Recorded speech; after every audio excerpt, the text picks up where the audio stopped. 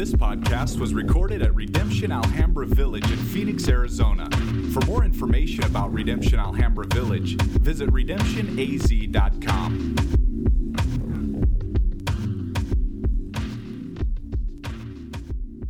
Turning your Bibles to Mark chapter number 10. We're continuing in our series in Mark. These are the times when you preach through books of the Bible. It's texts like this that make you start second guessing whether you're going to preach through books of the Bible. And the reason why is because when you run into chapters like this, you start running through all of the reasons why, if you were just picking a text out of to encourage the body, this would be a hard one to do so. And this is why a lot of our preaching here at Redemption Church is done going through books of the Bible. We can't dodge what God's word says. So what we really want to hear today is, what is God's heart? What is God's word in this? So it's a great practice for us, and one in which I'm thankful after doing the study this week that we landed on it. We just finished all summer going through marriage classes. So thankful for all of those who have committed to do that. And so if you're new with us today, we didn't just pick this text out of a hat. We're all the congregations of Redemption are preaching through the book of Mark, and today we land on Mark chapter 10. So you picked a great week to come as we talk about divorce and remarriage. Welcome. Have a great day today. It's going to be a light one, an easy one, very encouraging. And so I'm hoping to really hear God's heart and intention for this. I want to start with a story, not one in which I'm very proud of, but one in which kind of shares my heart in approaching this text. When I was young at one point in my life, knew everything. I thought I knew everything. How many of you have been young and thought you knew everything? A few of you, okay. And at that place, I really felt like I was God's, kind of all-star position. I knew a lot and hadn't done anything wrong, or at least hid my sin pretty well. And I went to Bible school to pursue ministry. Perfect, ripe, all-star position. This guy, he's good. He should be a preacher. And so I went to Bible school, and I met my wife there. And when I met my wife, this is how the story went down. Not one I'm very proud of, and not one I hope you implement. But I was young and beautiful, and had a lot of women who were after me. I don't know what it is. I've let myself go since, but it's just I put a picture on Facebook. I don't know. There it is. Wearing a tie, dreaming, and everything, And I met my wife. I walked in to get a job at Spaghetti Warehouse, and I saw her walking down the aisle, right? As a waitress. She was working there. And then the whole reason I went there to get a job just kind of flew out the window. I really, the way I remember it is everything slowed down. I started hearing R&B beats, she's walking, and I'm like, oh yeah, it was over with. I mean, just everything was there. There was light, and she was just in a uniform for Spaghetti Warehouse, and I walked up and started talking to her, and confident me, I'm standing there, and we start talking, and she asks me, who are you, And I said, Aaron Daly. Obviously, everybody knows Aaron Daly, Aaron Daly, haven't you heard? I'm here, ready to take over. And she said, well, I've heard of you. And I'm like, of course you have, My roommate, she's in love with you. Of course, all the ladies love Aaron Daly, And she's in love with you. And I said, well, who's your roommate? I won't say her name, it's going to go out online. I don't want that to happen. Roommate, she loves you. She wants to marry you. And me, this was my pickup line, right? This is what I said, and not one I'm very proud of. I said, with all the pride and self-righteousness I could rise up within me, I said, well, I could never marry her. She said, well, why? I said, well, because she's not a virgin. Now, not many laughs on that one. That's okay. It wasn't funny. I said, she's not a virgin. And Dana said immediately, well, then you could never marry me. I said, why? She said, well, I'm not a virgin. And I said, well, this was my pickup line. Well, the Lord could change my heart.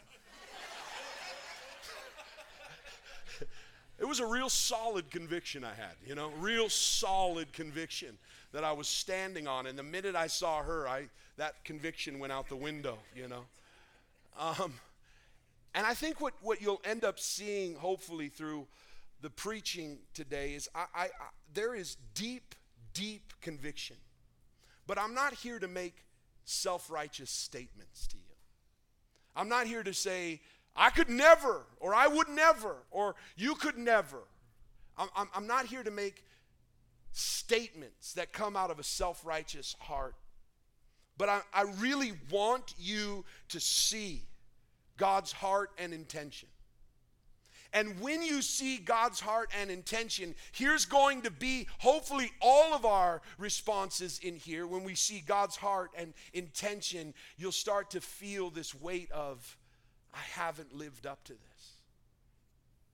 I haven't lived this out. I haven't walked this out. This is not my story, and this is not true. Even if I am still married, there's a ton of brokenness there, and there's things that have taken place. I haven't lived out God's heart and intention. And by the end of this message, as we feel the weight of our sin and our brokenness and the devastation of that, my hope is that we see the gospel shining through as the greatest hope that we have. You see, what you can tell about the text that I'm about to read is going to be very, very clear and unmistakable. And I'm not ashamed to preach this text. That's not the case. I'm not ashamed to preach it, and I'm not ashamed of what it says. And not only am I not ashamed of it, I believe that in this text there is life, there is hope, there is joy, there is peace. There's all the things that you need pertaining to life. I believe that in this text you could find great joy. But the worry that I have is not based upon the truth of Scripture. My worry or the weight that I carry is based upon me as your pastor knowing you. And knowing the situations that you've been through, and knowing the situations I've walked with you through, and knowing all the things that you've faced, and the brokenness of relationships and marriage and divorce. I've been there. I've walked with you through this, and this is where the struggle comes. I know what God's word says. I know where God's heart is in this, but I have a concern for you, church, that you will take your circumstance, your story, your situation, and try to make God fit into it. Versus seeing God's heart and God's intention and God's word as beautiful and true. And I know there's going to be some in this room who have rebellious hearts. And when I say rebellious hearts, they're going to hear a message like this, and no matter how good of a job or bad of a job I do, it doesn't matter. They're going to say, God doesn't understand. And because he doesn't understand, I can't have anything to do with a God who would say something like this. I'm also concerned for very legalistic people who would take this and make a bunch of rules and make a bunch of statements. And inside of that, miss God's heart. I'm also concerned for those who have faced the brokenness of divorce and faced the pain and agony of it, whether you're a child who's seen your parents go through it, whether you are facing one yourself or have already been involved with one. I'm concerned for those who are going to feel the pain of condemnation, the pain of sin, and run to their own self-pity rather than to the cross. So my concern is not rooted in what is God's heart and intention in this. My concern is for you, church. And so the reason why I set it up that way is because I desperately want you to hear God's heart in this and hear his intention And then with anything that is conflicting in your life, with anything that is confronting this, with any sins that you have committed or sins that have been committed against you, if there is any inconsistency in this, which all of us will find ourselves falling short, but if there is any inconsistency in this, that we do not try and make God fit into our story, but we desperately want to submit and surrender our lives to Him and seek His grace. Let's stand together as we read Mark chapter 10, verses 1 through 12. The reason why we stand is because we want this to be separated from the time of me just blabbering away. I want you to know this is God's word. And he left there and went to the region of Judea and beyond Jordan. And the crowds gathered to him, and again, as was the custom, he taught them. And the Pharisees came up, and in order to test him, asked, "Is it lawful for a man to divorce his wife?" He answered and said, "What did Moses command you?" And they said, "Moses allowed a man to write a certificate of divorce and to send her away." And Jesus said to them, "Because of your hardness of heart, he wrote you this commandment.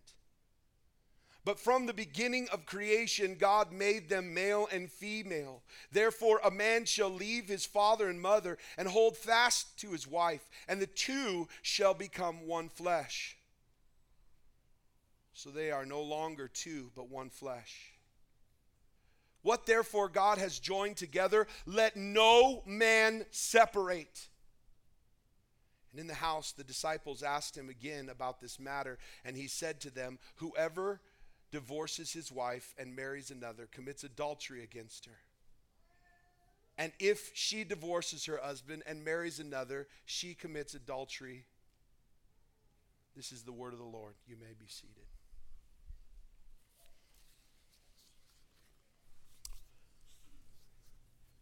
Here's what I want you to see. Everything in Mark, as we've been studying, is building up to this moment where the kingdom of God is now moving into this kind of missionary focus.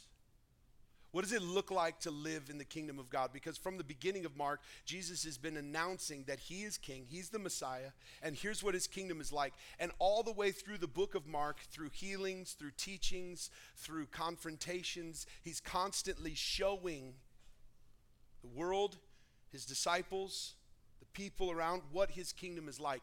And it doesn't take very long to realize that who Jesus is as Messiah did not fit into who they thought Jesus would be or who the Messiah would be. So they rejected him. They didn't think he was king. And not only did they reject him as king, how the kingdom functions and the way the kingdom operates is contrary to all the things and all the kingdoms of this world. So it was constantly rubbing against their system and the way they operated and the things that took place. And so this is just another example of these Pharisees who are teachers of the law. They know the law. They know it inside and out. They know what it says. And so they're using it to try to disprove and try to test and try to prove that Jesus is not the Messiah and that he is not God and he is not the king and his kingdom is wrong and upside down. And so what we see, and I want you to write this down, and we'll try to put these up on the screen so you can follow along, is what you see in this is that Pharisees are proud to know the laws of God, all along missing the intention of God's heart. The Pharisees are proud to know the laws of God, all along missing the intention of God's heart. Here's what I mean. Look in verse 3. Verse 3 says they asked Jesus this question to test him. They're not wanting God's heart. They're not wanting to learn. They're not wanting to realize that he is king and the Messiah. They're putting him to the test. They want to trap him. They already know what they think. They already know what they believe that the law says. And so Jesus responds. He answers. I love that the Bible says Jesus answers by asking another question. I love that. Jesus often does this. People ask him questions, and he answers by asking them a question. And he asks the Pharisees, well, what did Moses say? I mean, they studied the law. They knew the word. They knew the laws of God. And so they just went back right with it. Okay, I know this answer. And what do they say? They say, well, Moses allowed a man to write a certificate of divorce and send her away. You see, this was a typical view of divorce and a typical taught view of divorce, and they're quoting Deuteronomy 24. So they're asking, Jesus asked them back, well, what did Moses say? And they had a typical contractual view of divorce. So here's how they viewed it, that if you got into a relationship that was viewed as contractual, and if a man, notice the lopsidedness of this, if a man ever found a reason that he didn't like the woman, he could write her a certificate of divorce and send her away. These are the most moral, religious teachers of the time. They're the ones who everyone looks up to. But the reality of this is they had found a way to send away any wife that would not live up to what they want. There's stories of if the man thought she wasn't beautiful enough, he could just send her away. If a man didn't like a meal that she cooked, that is true. When you start studying through this, they could send them away and divorce them. Divorce was so easy, but it was so lopsided. It was a man's world. And a man could send the woman away for whatever reason he wanted. You see, they knew the law of Deuteronomy 24, but they didn't know the heart of Deuteronomy 24. They only knew what Deuteronomy 24 said. And why did Moses write Deuteronomy 24? Why did he write that law? Well, Deuteronomy 24 was a response from Moses to the wickedness of the hearts of the people, and in order to make it harder for divorce to take place, he made it so a man would have to write a certificate. Here's basically what's happening. He's married to a woman, and he has all this power, and he's leading, and he's this domination taking place, all these kinds of things that's happening in that culture, and they're just sending their wives away for whatever reason. And they didn't even have to have a reason or a certificate. They would just say, go away. Now, can you imagine all the shame, all the brokenness, they're not covered. They're just out in society. They can't go back home. Now they're outcast, and these wives are just sent out of the home with no protection, no covering. And so what is Moses doing? He's writing a law to make it difficult for them to have divorces. And here's what the Pharisees are doing. They're taking a law that made it more difficult to have a divorce, and they said, Moses said we can have a divorce. You notice that? They're taking the law that was given as a concession, was given in response to the hardness of their hearts. Jesus says that. It was given as a response to the hardness of their heart. It was given as a response to their sins. They're taking a law and thinking, well, that must be God's intention for divorce. They're making it God's heart. Here's what you have to understand. The law is not meant to reveal God's heart and intention. The law is given to reveal our sin and our brokenness and our need. And so when we think we dive into the laws and we get a real study of what is God telling me I have to do, and what is this that I can do and can't do, and I really dive into kind of the laws that are given, and we think we're getting at the heart of God, the reality is we're trying to find loopholes and justifications for our sin. Notice, Jesus asked them, what did Moses say? And then they give the answer of Deuteronomy 24. And then Jesus responds with a pretty hard word. He says, And I'm going to make these two statements and then I'm going to try to clarify them. He says this: divorce is a result of sin and rebellion. And just making that statement, everything in me as a pastor wants to try to soften it. But the truth of what Jesus speaks in this is so powerful and so true, and we're going to find out why this needs to be true at the end of this. But divorce is a result of sin and rebellion. He said divorce was given, that law was given as a response to the hardness of your heart. This next statement I want you to write down too. The law was given as a concession, not as a display of God's intention. So the reason why Moses wrote that law was a concession. It was you are divorcing and you are sinning and you have hard hearts and you are walking in rebellion and wickedness to him. And so Moses writes a law to try and protect culture, the community, the women.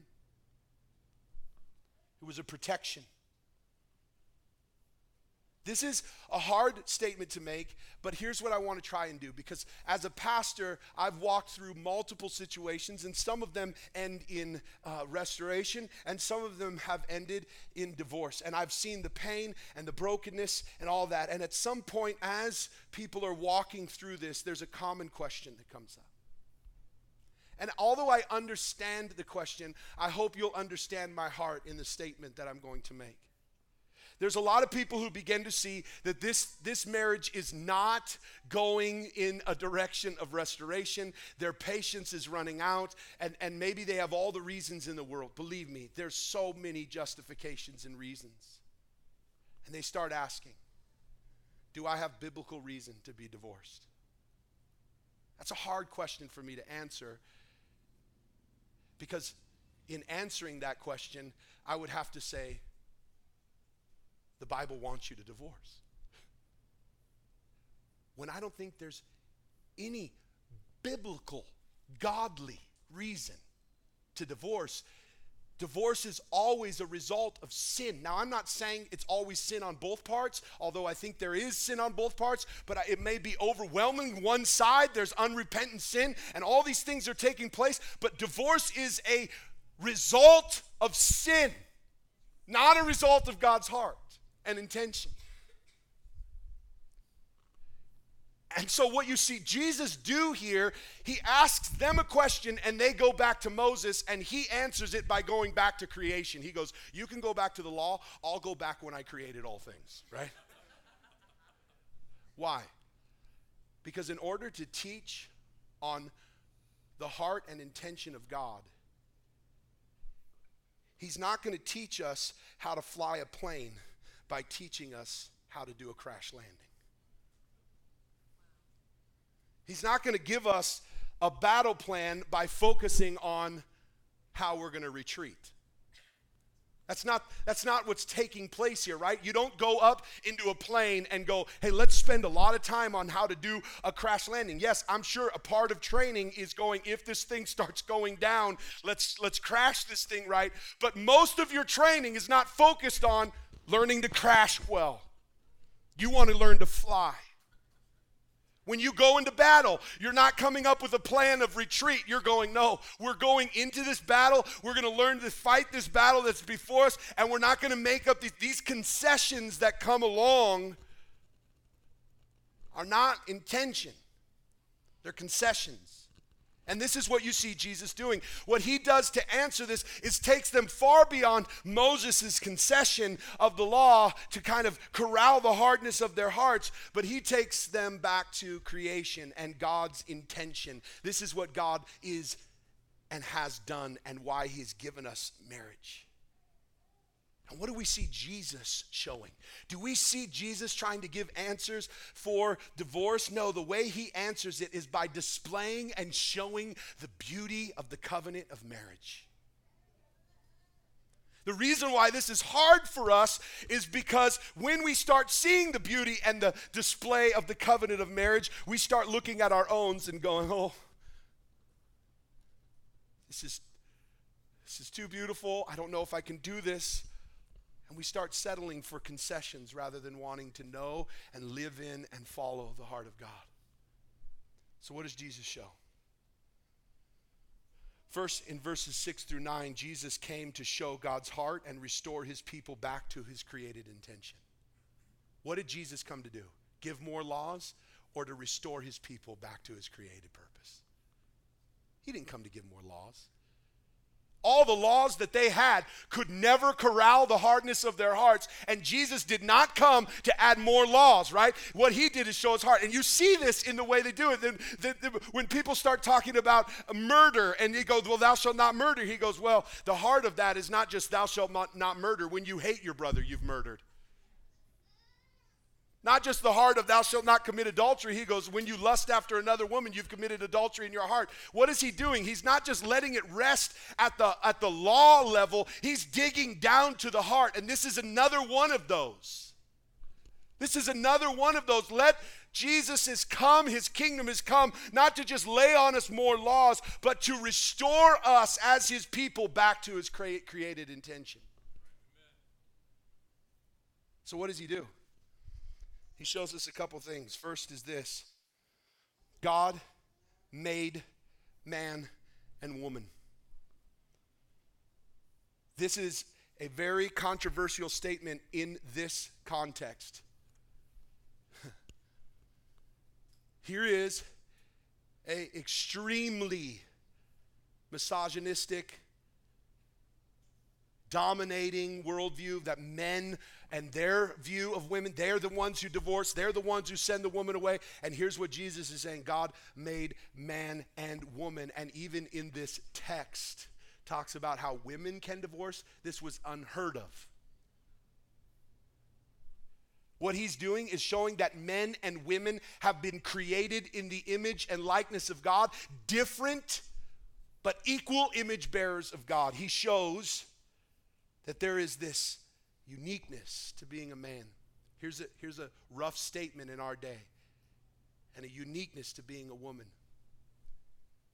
This is going to ruffle some feathers, and I don't even have to say why. But God is the one who created your gender. He is the Lord over your gender. He is the one who has made us uniquely male and female. He is the Lord of gender. Look at this, the uniqueness of that. The next thing he shows us is that he is the one who creates covenant. God is the one who makes covenant. That male and female, he made them, and the man should leave his father and mother and hold fast to his wife. Jesus shows them that marriage is God-ordained union between a man and a woman. It is a God-ordained union between a man and a woman. God is the God of marriage.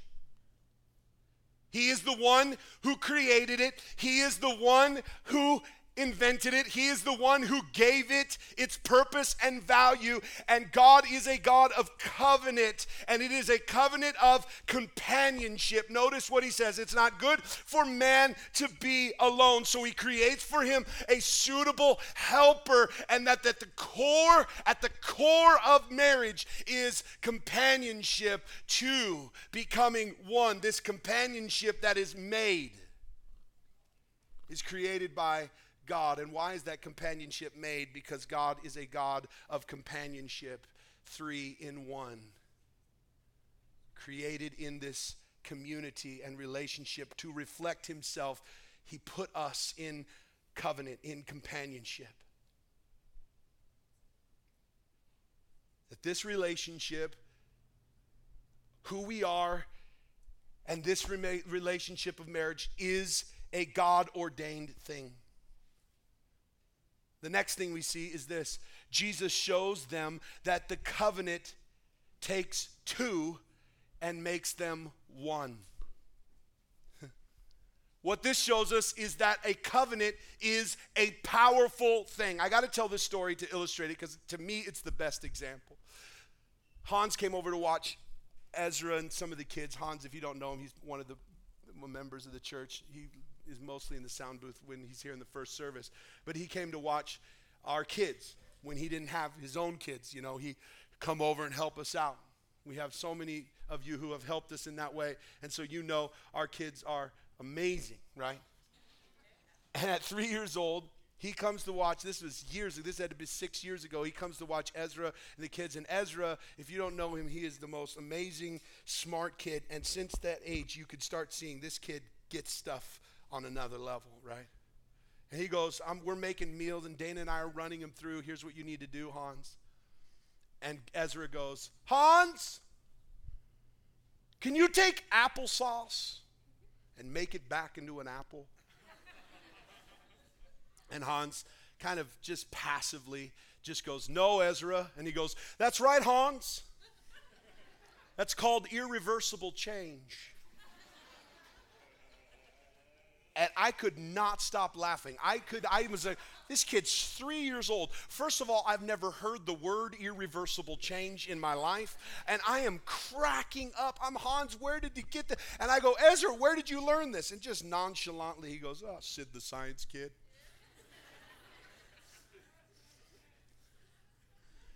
And if you hear what he just said there, you could begin to understand what Jesus is saying in this. Can you take one and make it back into two? No. When two become one, they become a whole nother thing. It's a covenant in which God takes two and in some way makes them a whole different thing. He makes them one, and it's irreversible change. That's the power of covenant. That the two have become one. And what he's trying to show through this is God's heart and intention in that covenant. And the reason this is so important to us is because what we need to want and to need to know, and what we really need to desire more than anything, is not concessions for our sins, but we need Jesus to restore us back to the heart of God. We need to know his heart and intention. Two, man and woman, created the image and likeness of God. A God-ordained marriage of covenant to reflect him. And this is irreversible covenant. That cannot be changed.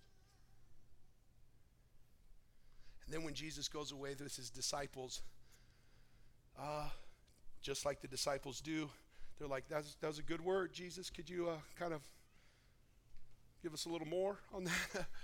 Can you unfold that a little more? That was pretty rough, you know. And Jesus makes another really tough statement. And he talks about how if divorce takes place, that divorce is one in which, when remarried, causes adultery. Adultery is committed. Now, there's places in Scripture, and this is important for us to know, but here's what I want you to understand, is as I start to make these, it's an unending pit. Because immediately, where our minds start to go is, I need to know God's laws, and I need to understand his laws so that I can follow them perfectly. In Matthew, when Jesus makes this same statement, he says, with a caveat, he says, except for sexual immorality or adultery. 1 Corinthians, Paul quotes this text in Mark chapter 10, and he quotes the text in Matthew, and he talks about how it's adultery. But then in 1 Corinthians 7, he starts to talk about this newfound relationship with Christ is going to cause unequally yoked people, and that as a follower of Christ, you should do everything that is in your power to stay within the marriage, everything within your power. But if they want to leave you because of your covenant with God, you should let them go. So there are more concessions even in the New Testament, but hear me on this. Concessions are not the point of this text. And everything in me wants to bring relief to you by giving you more concessions, but here is why I will not and refuse to not go down that path, because I don't think concessions to the gospel are going to give you any hope or relief. They'll only point you to finding your righteousness in laws and concessions. Church, I know that divorce happens. I know that divorce happens. And many of you in this room have faced divorce, caused divorce, been victims to divorce. And as I'm talking about this, my pastoral heart wants to sit down with you and pray with you and walk with you and see you healed and point you to the gospel. And so here's what I'm asking you to do. Instead of you begging for me to give you practical kind of advice and whether or not you are right in your divorce and whether or not you did the right things or didn't do the right things, I pray that we would be content as the body of Christ to say, Lord, show us the beauty of covenant. Show us the beauty of marriage, because here's what happens when people see divorce and the brokenness of it. Kids who've been in divorce situations or families that have been through it, here's what they end up doing. They end up looking at marriage and calling it evil and calling it wicked and calling it impossible. They end up demonizing the gift from God. Why? Because they look at God's gift through sinful, wicked scopes. Listen, church, there are so many resources and so many ways to help, but primarily, here's what I would ask. If you have faced any sort of divorce or walked through it and are wondering, should I remarry? What should I do? All these things. Don't seek relief in concessions. Come and seek brothers and sisters. Let's pray together. Let's cry out to God together for healing and hope and restoration and the writing of a new story. Let's seek him together. And I encourage you to surround yourself with help instead of to isolate yourself and say, nobody understands me. Church, God's given us a gift of his Spirit, and he's given us a gift of community to walk through these things together. And here's what I would say.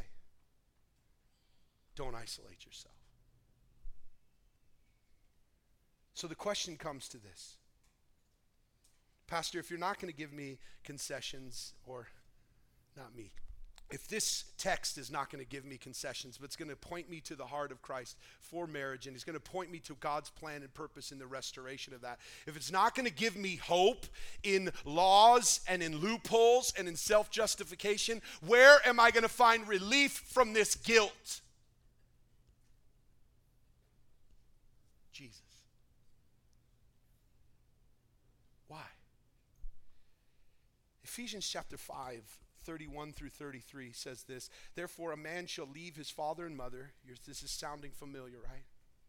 And hold fast to his wife, and the two shall become one. The two shall become one. A man should leave, hold fast, and the two shall become one. And then it says in verse 32, this mystery is profound, and I'm saying that it refers to Christ and the church. However, let each one of you love his wife as he loves himself, and let his wife see to it that he respects her husband. Listen to what Paul says here. Let me make this statement. This mystery is profound. He should leave his father and mother, should hold fast to his wife, and the two shall be made one. And this mystery is profound.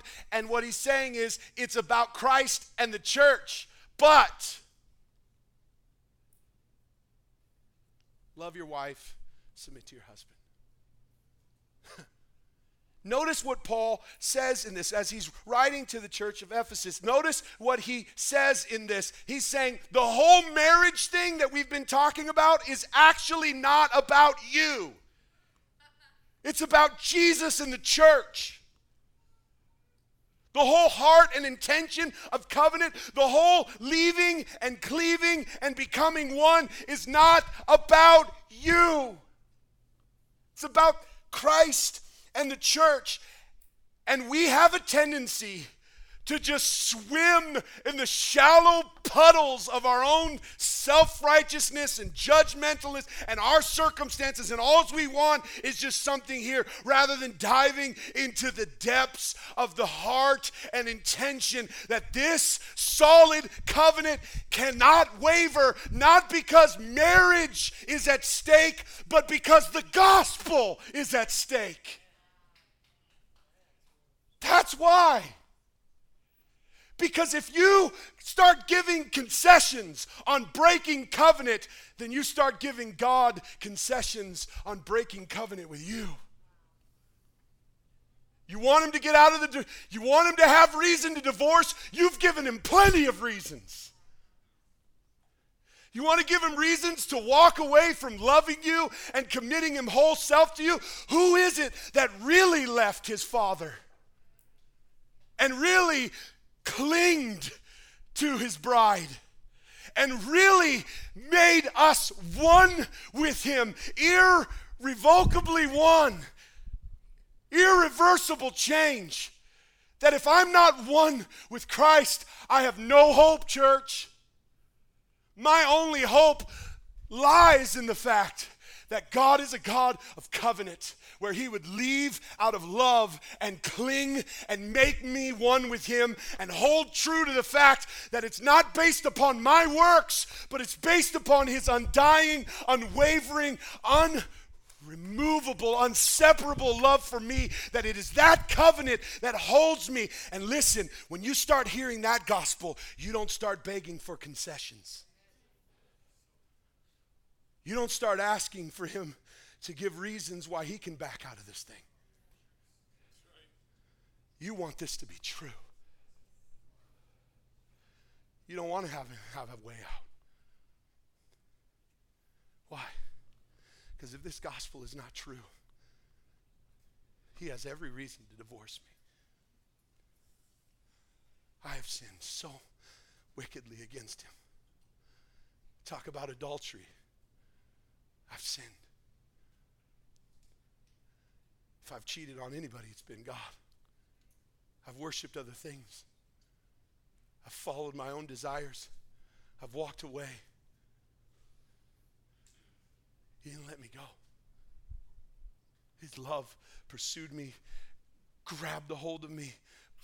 He left his father, and he came and clinged to me, and he made me one with him. Now everything that is true about Jesus is true about me. I've taken on his name.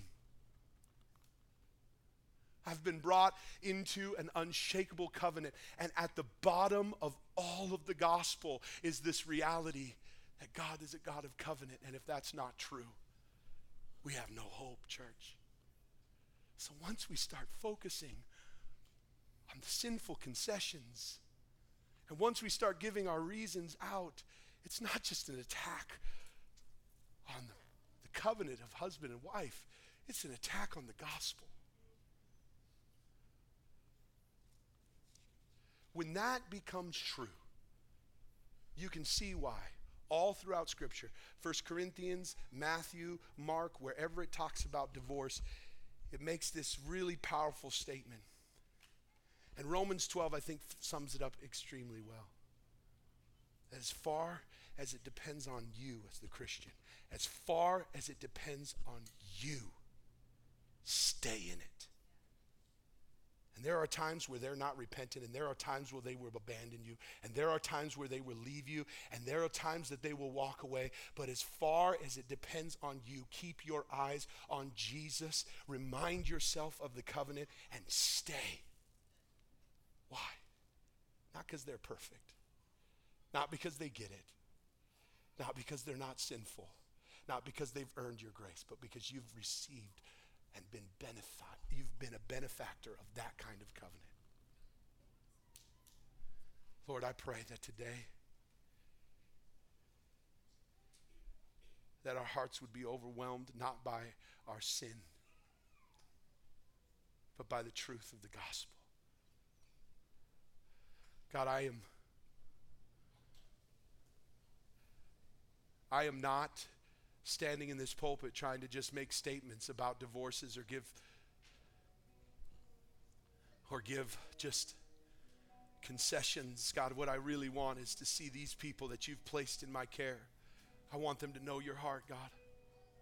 And I know that there's many in this room that I've had the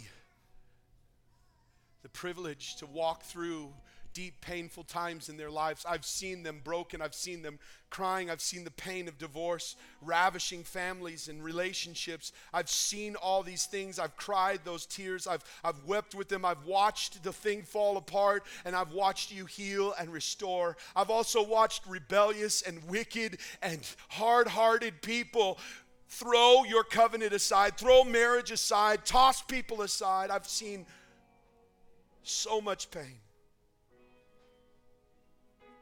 And Lord, I pray that today they would run to you. Those who need healing, they would run to you.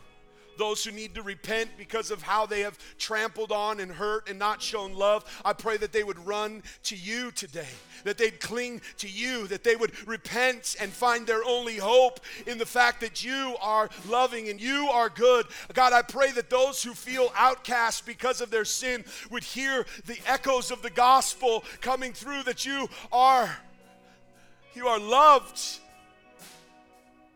that you can be forgiven and restored, and that those who are in marriages that are really struggling, those who are in marriages that are really fighting and wondering whether they should get a divorce, God, would you send your Spirit? Would you bind their hearts together? Would they keep their eyes fixed upon you rather than on each other, trying to find reasons in their others, Father, how to stay in it? God, give them your eyes, give them your heart. Let them serve and love and see your hand at work in their life. For those who have already divorced or walked away, and those who have hardened their hearts, God, I pray that today their hearts would be softened and that they would see that you are a God of restoration. You are the one who can come and heal and forgive and restore. And they would find all of that at this table as they partake of your body and blood, and that they would find in you all that they need. Church, we open up these tables because we know how much we need the cross. We need his price paid for us. We need our debt to be paid. We need his work, his hand, his restoration in our lives. We need his Spirit. And so we come to this table hungry and thirsty. And listen, church, if you're not in covenant with Jesus, if you haven't surrendered your life to him and it's not true about you, then don't come to the table. We would never want you to do something that's not true about you. But for those of us who realize the only hope we have is his power, his Spirit, his work, then let's come to this table hungry. Let's come to this table repentant. Let's come to this table crying out for his healing and restoration, exposing our hearts and sinfulness and brokenness before him, asking for his help. Church, let's come to this table with humble hearts. The table is open. This is a time of prayer and worship and reflection.